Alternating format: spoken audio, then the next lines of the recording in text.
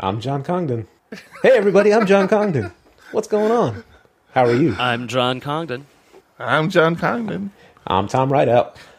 You've been listening to PHP John Congdon.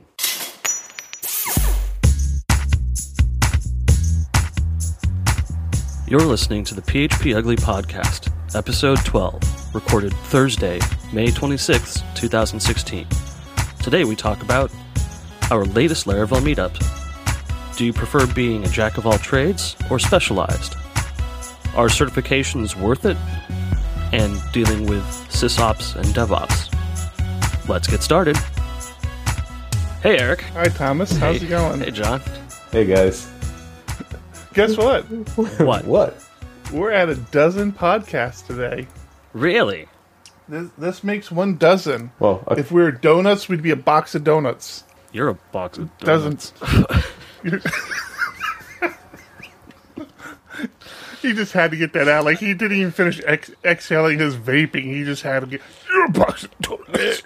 I don't think... Can you actually get a dozen donuts? Isn't it normally a baker's dozen, so you get 13 anyway? You just screwed that You know up what? altogether. I thought that was like an East Coast thing. I've never gotten a baker's dozen out here on the West Coast. Oh, really? I don't... Yeah. Just order a baker's dozen. Just say, I'd like a baker's dozen, and they give you 13.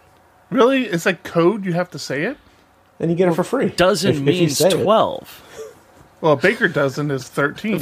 If I went and asked for 4 donuts and they gave me 5, I'd be curious. Like, yeah, it's a donut dozen. It's a baker's dozen. No, a You donut. ask for a dozen. A donut's you ask for dozen a dozen is- donuts, and the baker gives you a baker's dozen. No, a donuts dozen is when you order 4 and get a 5th one for free. Hey, look, we're not talking PHP finally. Yeah, we're worn out from last night's meetup.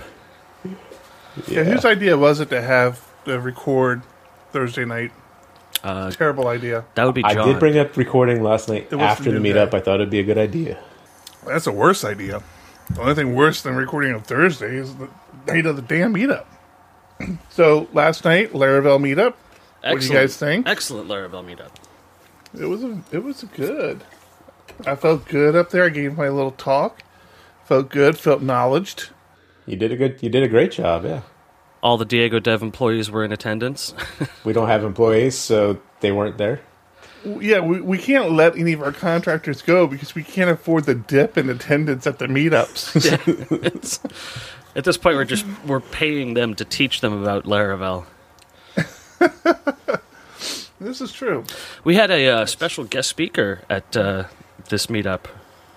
Yes, she showed up. I was curious if she was going to actually show up. She's Becky very nice. She's very fun. Yeah, and showed up to our little meeting before the meeting. She did come to pregame. Yes. Yes. So it's very cool. It's nice to interact with. Surprisingly pleasant.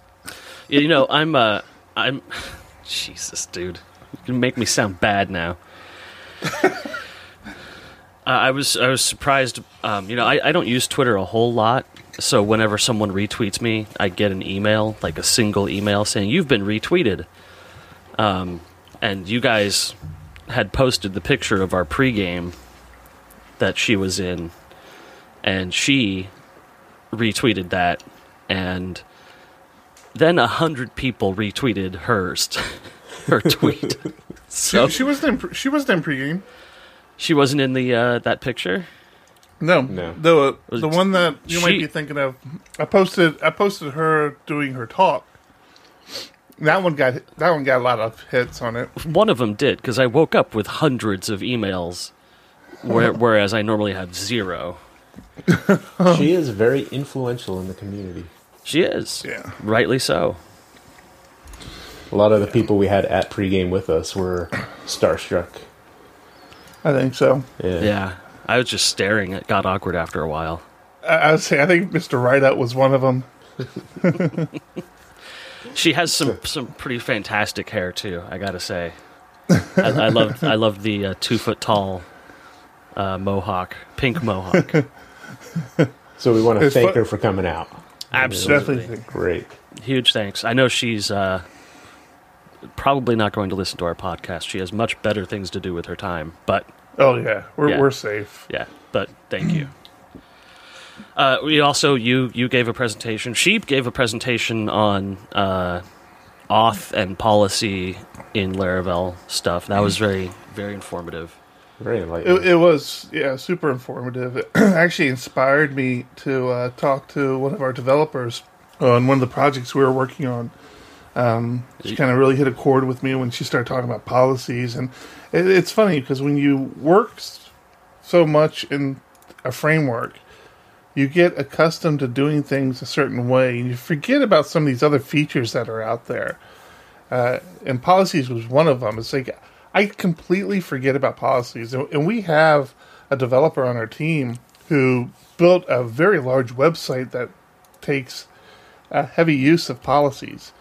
And I never think about it. And there are a couple features within Laravel where I'll go back through and I'm like, oh yeah, I forgot. Laravel does that. I don't have to. I'm trying to think of ways to tackle a problem, and it's already been tackled. Mm-hmm. And then you gave a presentation for us. You gave I can't even remember what it was about. Gosh. Did I? Well, you were sleeping most of the time. I might have slept through that one. We talked about the Laravel Valet service. Right. That's why, because I don't have a Mac. Oh, it's not a service either, but yeah. I got to give John credit. John called me out after the meetup. He's like, "Do you realize you told him you were pretty close to actually using this?" I'm like, "No, I feel like I am." And John's like, "No, you're not." And I thought about it more. I'm like, "Oh yeah, no. You know what? You're right. I'm really not." No, I'm not going to use this. As you were saying it, I just couldn't believe. I'm like, I was so lost for words.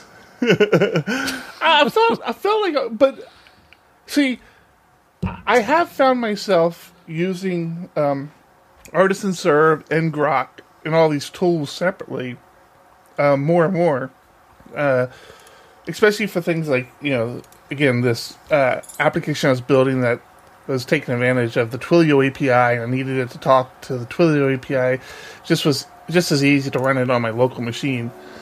So I'm kind of like using the tools, but yeah, I don't think I would install Valet yet on my system because I'm still kind of freaked out about the fact that it required root permission. It installs some services that are starting up every time my system starts up, and so I'm not there yet.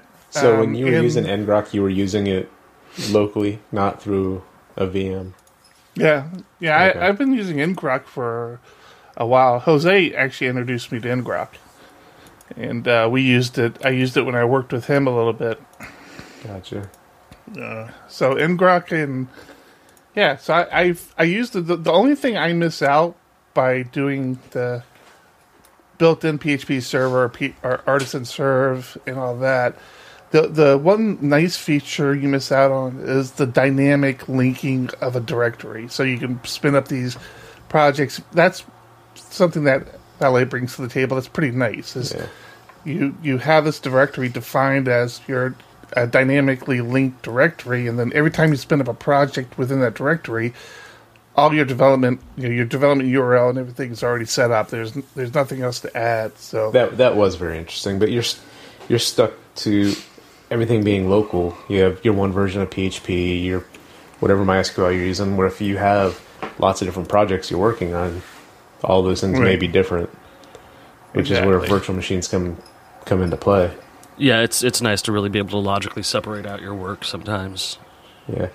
So I was actually trying to use ngrok today on a different project, but obviously it's Mac only, so I couldn't get it running on my virtual machine, and that's where all the code was at. ngrok isn't Mac only. Yeah, that's Linux. Well, there was a Linux client. I couldn't get it running, but I think I'm also running an older version of an operating system. That might be, yeah. It kept telling me I couldn't execute the binary file. I wonder if you might be missing a dependency. Now, were you doing this on a VM? Yeah. Yeah, so I was wondering how that worked. I imagine it would work the same way, because all it's doing is building a tunnel out. Yeah. So I'll have to take a look at that. Was it a Vagrant box? Or? Yes, it was. I was pretty sure that ngrok was just an SSH script. It wasn't even that complicated. It's not. And actually, there was a way to, you can actually tunnel to a remote server. So I could run it on my Mac and have it tunnel into the VM. Once I got started, I realized this code base has a lot more issues. So I'd have to go set up whatever that dynamic host was so that it would resolve, and I just kind of gave up on it. It wasn't critical. I've gotten so accustomed to using Vagrant, it doesn't even feel that much like a chore anymore to do things with Vagrant. So yeah. And I do like having that separated off. There's no reason I want to run MySQL on my local host with a bunch of test databases in it. Yes, but the setting up Vagrant boxes often gets into like system operations. So as developers, do you prefer being a full-out PHP developer, and that would be all you customize, or not customize, all you do? Or do you like being kind of a full-stack developer where you understand the server level, the setup, and everything there? Well, I started off as a system admin. As did I. So you and I, Thomas, we're admins first, huh? Yeah. So, I've sort of been at the bottom of the stack first, and then worked my way up to programming all the way to the glass ceiling that is CSS. I hit that ceiling and decided I never wanted to work in web development ever again. So you didn't break through it? No, I ran face first into it. It's funny you consider working as ops and you worked your way up to a programmer. Is that really how you see it? Well, up the stack. I mean, if you look at the OSI model, yeah, you're working your way up the model. Oh, I see what you're saying. Okay, that makes sense. Yeah, it's, because I did very low-level system administration stuff. And the funny thing is now I'm coming all the way back around. The next meetup in the North County SDPHP meetup is going to be about running a web server off of PHP that listens on ports and bootstraps a single time and executes multiple times using React framework and stuff like that. So I'm actually getting back into operations level type development at this point. So I will say I've mentioned before, I worked for a very large company, and when I worked for that company, I always did ops. One of the things you notice that everybody who's ops does some level of coding. It's just not their full-time gig. Yeah. And the thing that always blew my mind was that we had dedicated developers who that's all they ever did was development. And it would actually absolutely blow my mind of how little understanding they had of infrastructure, how little understanding of how a web server worked and what was required to serve up the page. They really didn't know. And it just surprised me. So I feel like I'm a much better and well-rounded developer because of my ops experience and because I'm full stack. I prefer doing development. I enjoy development. That's where my passion is. But I never want to be so far removed like the developers I've known in the past where if I have code executing on something, I really want to have an understanding of how that's working. Mm-hmm. Because how do I know if I'm taking advantage of everything there is to take advantage of? What about you, John? Same way. Jack of all trades, know a little bit of everything. I've talked to junior developers that they got started in programming, and they know how to code, but they don't know how DNS works or what ports mean on a server. Not knowing a virtual machine is, and we encountered an actual operations issue once when we were co-working at Pizza Port. Yeah, and we could connect to their Wi-Fi, but then it would disconnect and it wouldn't tell us why. And one of us could stay on the Wi-Fi, but the other ones couldn't. And we realized that it was an issue with running out of IPs to lease. DHCP. Yep. Yeah, and so as soon as we figured out what subnet the Wi-Fi was on, we just statically assigned ourselves IPs outside of its normal range. And just hope that it doesn't collide. Yeah, and it worked just fine. Yeah. You know, operations Exactly. can really save the day if you just have a little bit of experience behind you. Mm-hmm. So one thing I've noticed differently between operations and coding are certifications. Certifications seem to have a lot more significance for operations. Yeah. I mean, there are certs out there for coding and for PHP, and I've been interested in following through on some of them because I think they're worth the while. I mean, I think they're worth getting, but I don't think they really add any value to me as a developer. So that's where we kind of disagree on that. Yeah. Yeah, I've always looked at them. They're great I think they're great if you need a job and you want something behind you to say, hey, look, I've done this, so I've got some sort of skill set. Yeah, sort of proof of competency thing. Yeah, but there's very few jobs that even know what the certifications are. This is very true. The ones that require it drive me crazy. It's like, why are you requiring it? In software development, you're far better off having a public GitHub page with a lot of stuff. Not even important or impressive stuff, but stuff that represents your coding style and your, history of coding.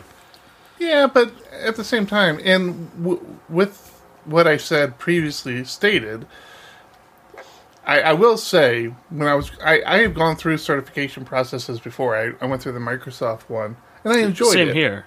Yeah. Same here. I enjoyed it, but there were definitely people in there who were good at taking tests, and they were good at studying text, and they could study the text, take the test, but they still didn't have enough comprehension of what they learned to be able to apply it in the real world. And I remember thinking that it's like, okay, this guy got a cert, he still doesn't know what the hell he's doing. He doesn't understand how to really apply it.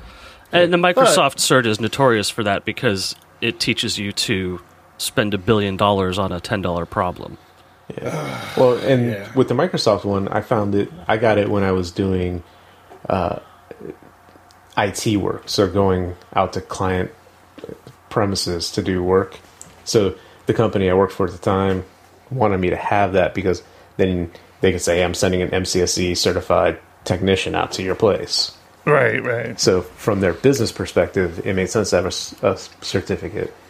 But in a development shop, I don't think that would be the case as much.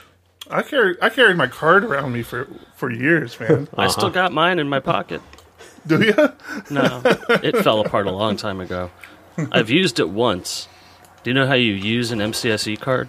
Break into a locked door. It's different in the operations world because there's a lot of SLAs that need to be met, I guess.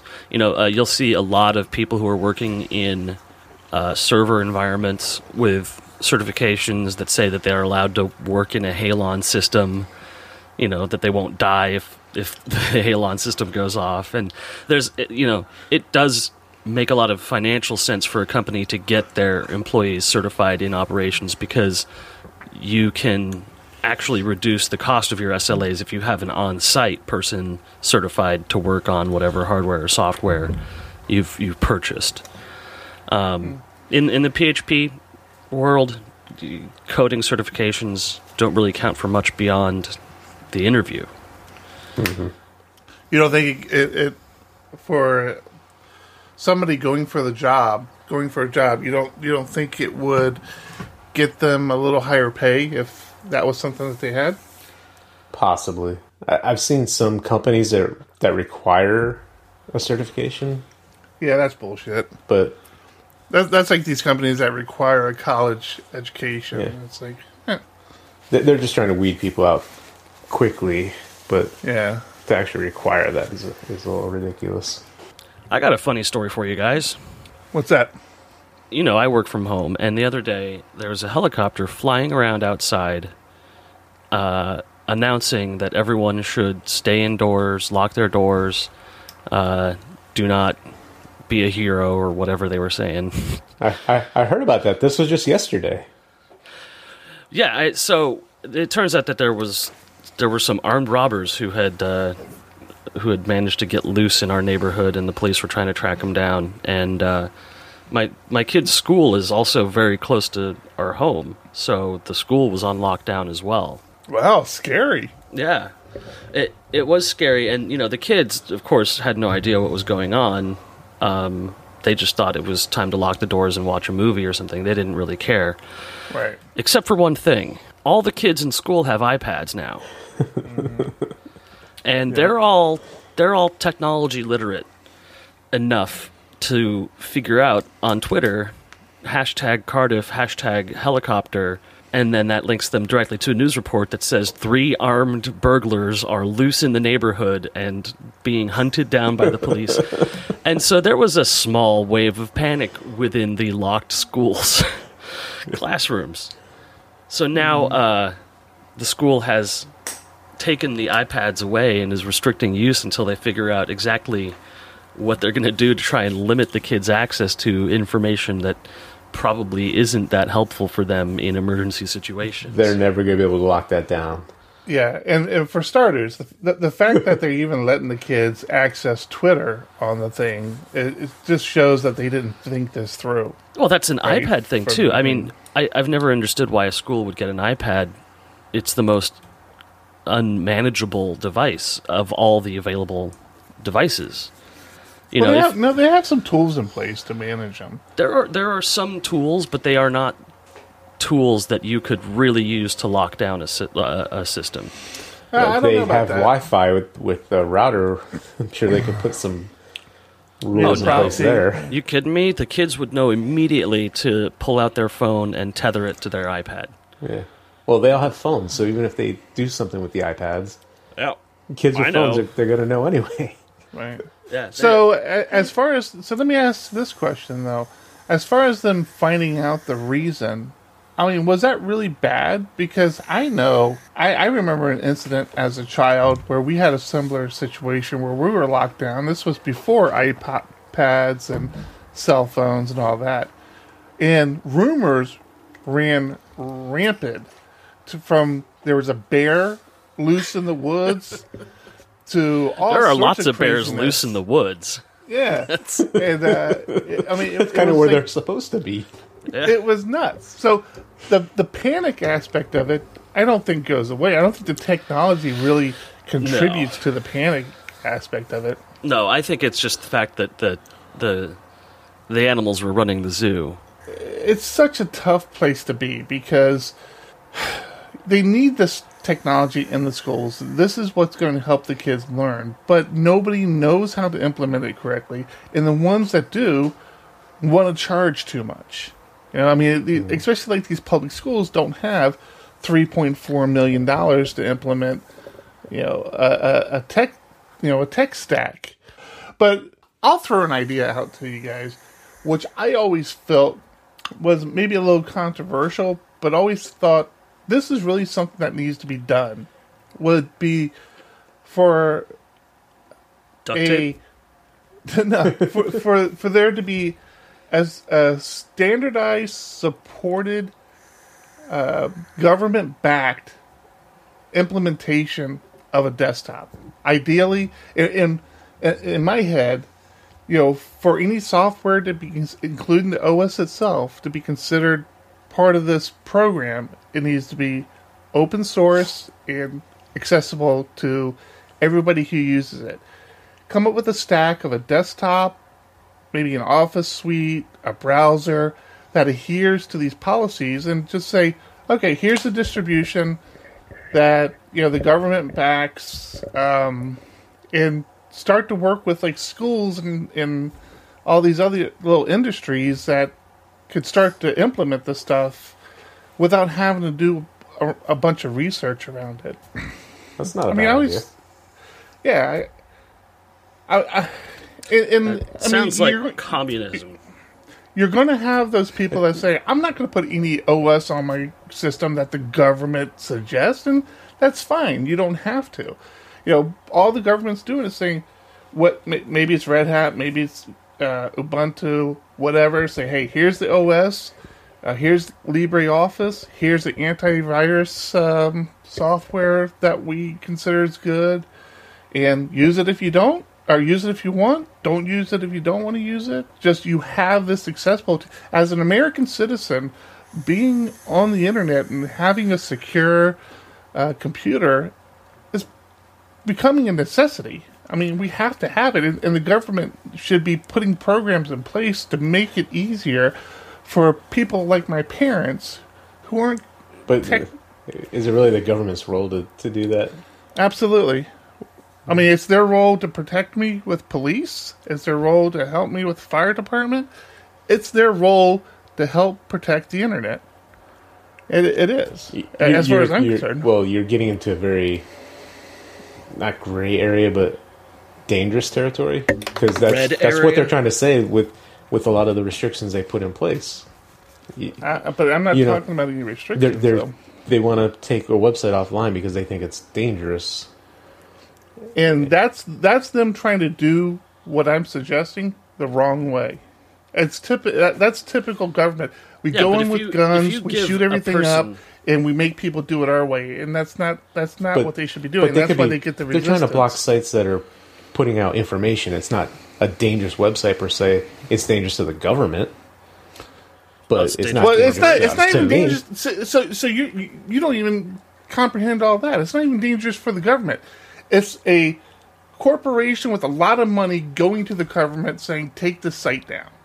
The government says, okay. There's no due process. There's no representation of why it's being brought down. There's no ability to dispute it. Mm-hmm. The government, and that's what I'm saying. They're doing that wrong. Mm-hmm. Yeah. I mean, if you want to look at government overreach, then just start with copyright trademark laws. It's been messed up for 50 years now. Mm-hmm. Yeah. Mickey Mouse was supposed to be in the public domain in 1970. Right. So all I'm proposing is that the government takes the opposite approach. It helps the individual safely and securely establish their network. I'm not saying the government doesn't have any right to go on that network. The government doesn't have any right to censor anything on that. All those rules and regulations again fall under the same rules and regulations we have with newspapers and what they're allowed to do there. I'm not asking for anything different. It's just I think they're doing it wrong. I think there's a much better way to do it that would continue to make the U.S. a much stronger place for technology, growth of technology. I mean, it irritates me to no end how many limitations we put on technology now just because big company comes in and says, no, we can't let it be that easy to distribute videos because it's gonna take money out of our pocket. It's like, wait, the technology's there. Don't stop the technology because you want to make sure you're making your money. Here's a question I have for you guys. Yeah. Are you more aware in the last year of the data that your phone is using than you were ever before? What do you mean by that? Like what I'm using it for, or how much I'm using? Data plans used to be free data, unlimited data. I bought unlimited data for years and years and years. Right. And now, for some reason, data is getting more and more expensive, not less expensive. Exactly. That's exactly what I'm talking about. What is going on? Right. How are we advancing in our capabilities for streaming media and then walking backwards with our public availability to that streaming media? Money. Exactly. That's big companies putting a throttle on technology. I mean, I can tell you right now, the big companies that own the main pipe are still kicking themselves for not putting rate limitations on the land, on cable modems and things like that. And they tried to backtrack on that several times. Yeah. And they've been stopped. The mobile companies, and which are typically arms of the big companies that have the main pipe, recognized that very early on and said, "Hold up, we're not doing the same thing. We will throttle these guys." And that's one of the reasons why I think they'll continue to squeeze that. Now, Netflix has a new ISP shaming website. Have you heard of fast.com? Yes. Fast? Yeah. I have Fast. not. Yeah, fast.com. It's just it's a speed checker. If you pull it up right now, it's going to hose our conversation because it's going to try and max out your bandwidth. Okay, I can see you doing it.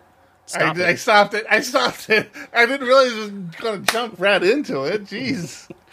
Yeah, it does. It jumps right in, and the purpose of the website is just to shame ISPs. It's making the public aware of bandwidth and the relevance of bandwidth to the quality of your streaming media is a big deal to Netflix because they want the pipe to be free. They want absolute openness. Whereas the companies providing the pipe want it to be as expensive as possible. That's right. And an informed public is the only way to really find a balance. So, I mean, you can bet they spent $1 million on that domain name, fast.com. It's one of the more expensive, valuable ones. Mm-hmm. Yeah. My kids call me a liberal. Yeah. Speaking It's of just because they don't know what a socialist is. speaking of kids, I have a question for you two. You both have kids, Oh, God. older than mine. Yeah. Eric, yours are 18, 19. Both of them 18. 18. Yep, twin girls. Thomas, yours, what, 10 plus teenagers? 12 and 13. 12 and 13. When did they get cell phones? Oh, well, there's an article about this recently about 10-year-olds getting cell phones. Mm-hmm. And that's the average now. I don't care about what the article said. What did you do, Thomas? When did you give your kids cell phones? Or do they when have them? when my son turned 13, we got him a phone. I got a new phone, gave him my old phone, which was a Galaxy Note 3. And it lasted 5 months before he broke it. Yeah. And, replacing a $650 phone isn't easy. No. Did you have that conversation up front? Like, if this breaks, we're not replacing it. Yeah. But it turns out that you can get some pretty good deals on refurb S3s and stuff like that. Mm-hmm. Yeah, that's one of the things you just got to come to the realization is your kid's not going to have the latest, greatest. Well, he's the one who's got to come to that realization. So at 13, what grade is that? 7th? 7th grade. Okay. Yeah. But since he's so close in age with his younger brother and sister, they ended up getting cell phones of their own not much later than that. What grade was that? No, like months later. Like months after he got his. I know, but what grade are they in? 6th grade. Yeah, one behind them. Yeah. Oh, okay. All right. Yeah. It's... You need to be able to get a hold of your kids. When they get to be around this age, they start getting a little more independent, and it's easier to pay that $15 a month than it is to deal with trying to hunt them down in this like Soviet era block style apartment that I live in. All right, and I assume all that happened within the last year. Yeah. All right. So my daughters are 18. When they were in the 3rd or 4th grade, I told my wife I was getting them a cell phone to share. And she laid into me for so long about it. And, they're babies, they don't need a cell phone. And I'm like, no, I'm going to feel better if they have a cell phone. And I ended up getting this. Back then, they had these little things, and they probably still have them for kids. They were called crickets, and they were very sturdy. They could only call out on like 4 or 5 numbers plus 911, and they would only accept calls from certain numbers, which I thought was perfect. As much static as my wife gave me about getting them that cell phone, from the day I got them that cell phone, They were not allowed to leave the house without it. If they did leave the house without it, my wife would make me drive the cell phone to them. I'm like, they would walk to the park right down the street, and she would be like, oh, they forgot their cell phone. I'm like, all right, well, they're just down at the park. Well, just run it to them. I'm like, well, what? They can't leave the house now without it? And as they got older, so they did have a better grasp at the responsibility of a cell phone and everything it entailed. That didn't stop them from burning through them pretty quickly. But I've always been very open and honest with them. The rules are very simple. It's my cell phone. I pay for the cell phone. It's on my plan. I always have access to the cell phone. They know this. So I can take the cell phone from them at any time and start going through their stuff. That's just one of the rules. If I'm paying for the cell phone, it's my cell phone.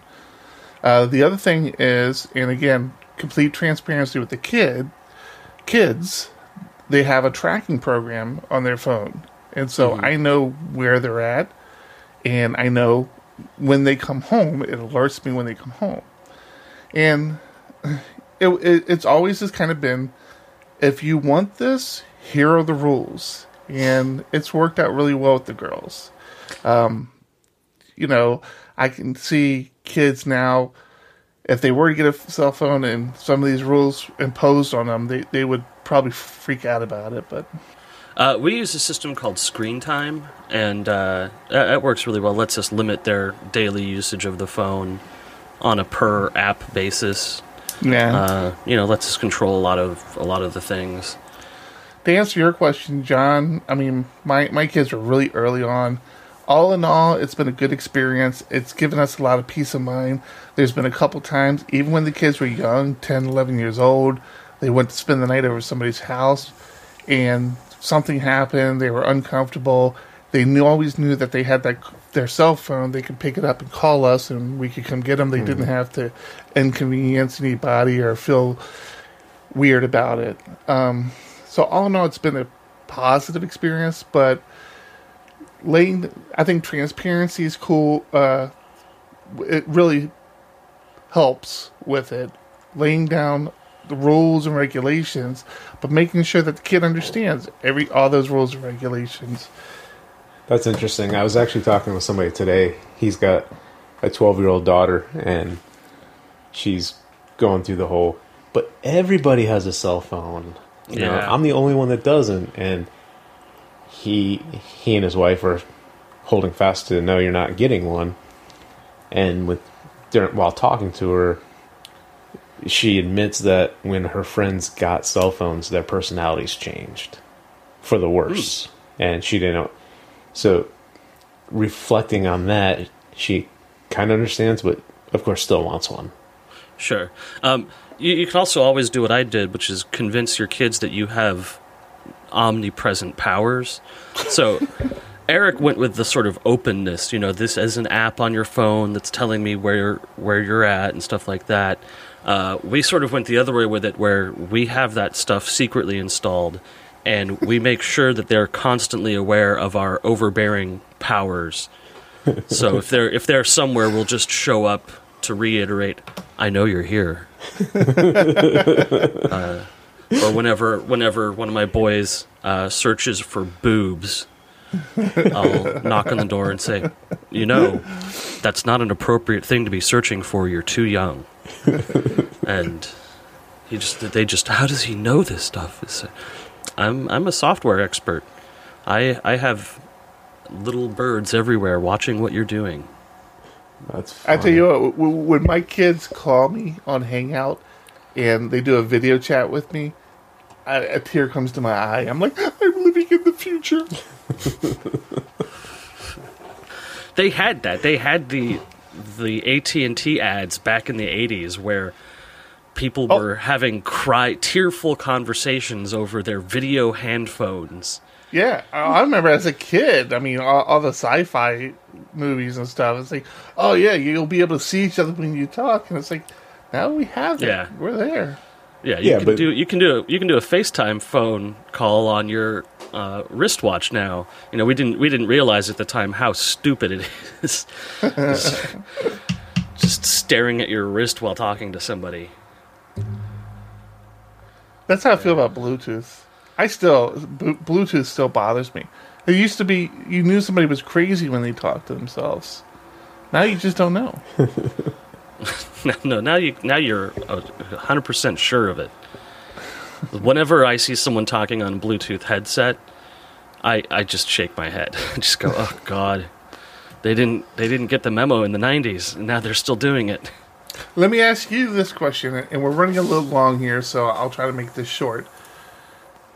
Of your cell phone usage, how much of it is actually voice? Like none. That's mine. The most voice I think I've used in the last couple of months has been like 10 minutes. So I'll use like 8 gigs of bandwidth, but we've been talking about using Ting.com. We've discussed the service, cheap internet, and looking through my Sprint bill, I'm like, yeah, it makes sense for me to move. I don't use much of anything. It's more annoying that I have to because everything I do is on Wi-Fi. So I started doing the numbers, figuring out I could save whatever it was. I contact Sprint and I'm considering leaving. What can we do? So they found a plan that would suit me a little better. Instead of it's like the old AOL days. It's like yeah, I'm gonna leave. Yeah, they convinced me to go with a 12 gig plan, which still was cheaper than the plan I was on before. This was a couple years ago, and now I find out there's a 3 gig plan, which is still more than I use. Yeah. So it was just crazy that I have to threaten to leave before they find something that works better. That's a good way to save money on anything, though, is just to threaten to leave. I saved money on my Cox bill by threatening to leave, and then I left. Okay, well, I think, we suck. We need to drink more heavily before our talks because our last couple of shows have just been too technical. Too sober. Yeah. Yeah. Okay, guys. Well, I think I'm going to call that a show. We still haven't come up with a sign-off or some No, sort we of haven't. Closing. All right, guys. This has been PHP Ugly, episode 12. I'm John Congdon. I'm Eric Van Johnson. I'm Tom Rideout. Goodbye. I'm John Congdon. Hey, everybody, I'm John Congdon. What's going on? How are you? I'm John Congdon. I'm John Congdon. I'm Tom Rideout. You've been listening to PHP John Congdon. Thank you for listening to the PHP Ugly podcast. PHP Ugly can be found on Twitter at PHP Ugly. You can also follow the host, Tom Rideout, on Twitter at Real Rideout, John Congdon on Twitter at John Congdon, and myself, Eric Van Johnson, on Twitter at Shocum. That's spelled SHOCM. Notes and links from this episode can be found on GitHub at github.com/PHPUgly/podcast.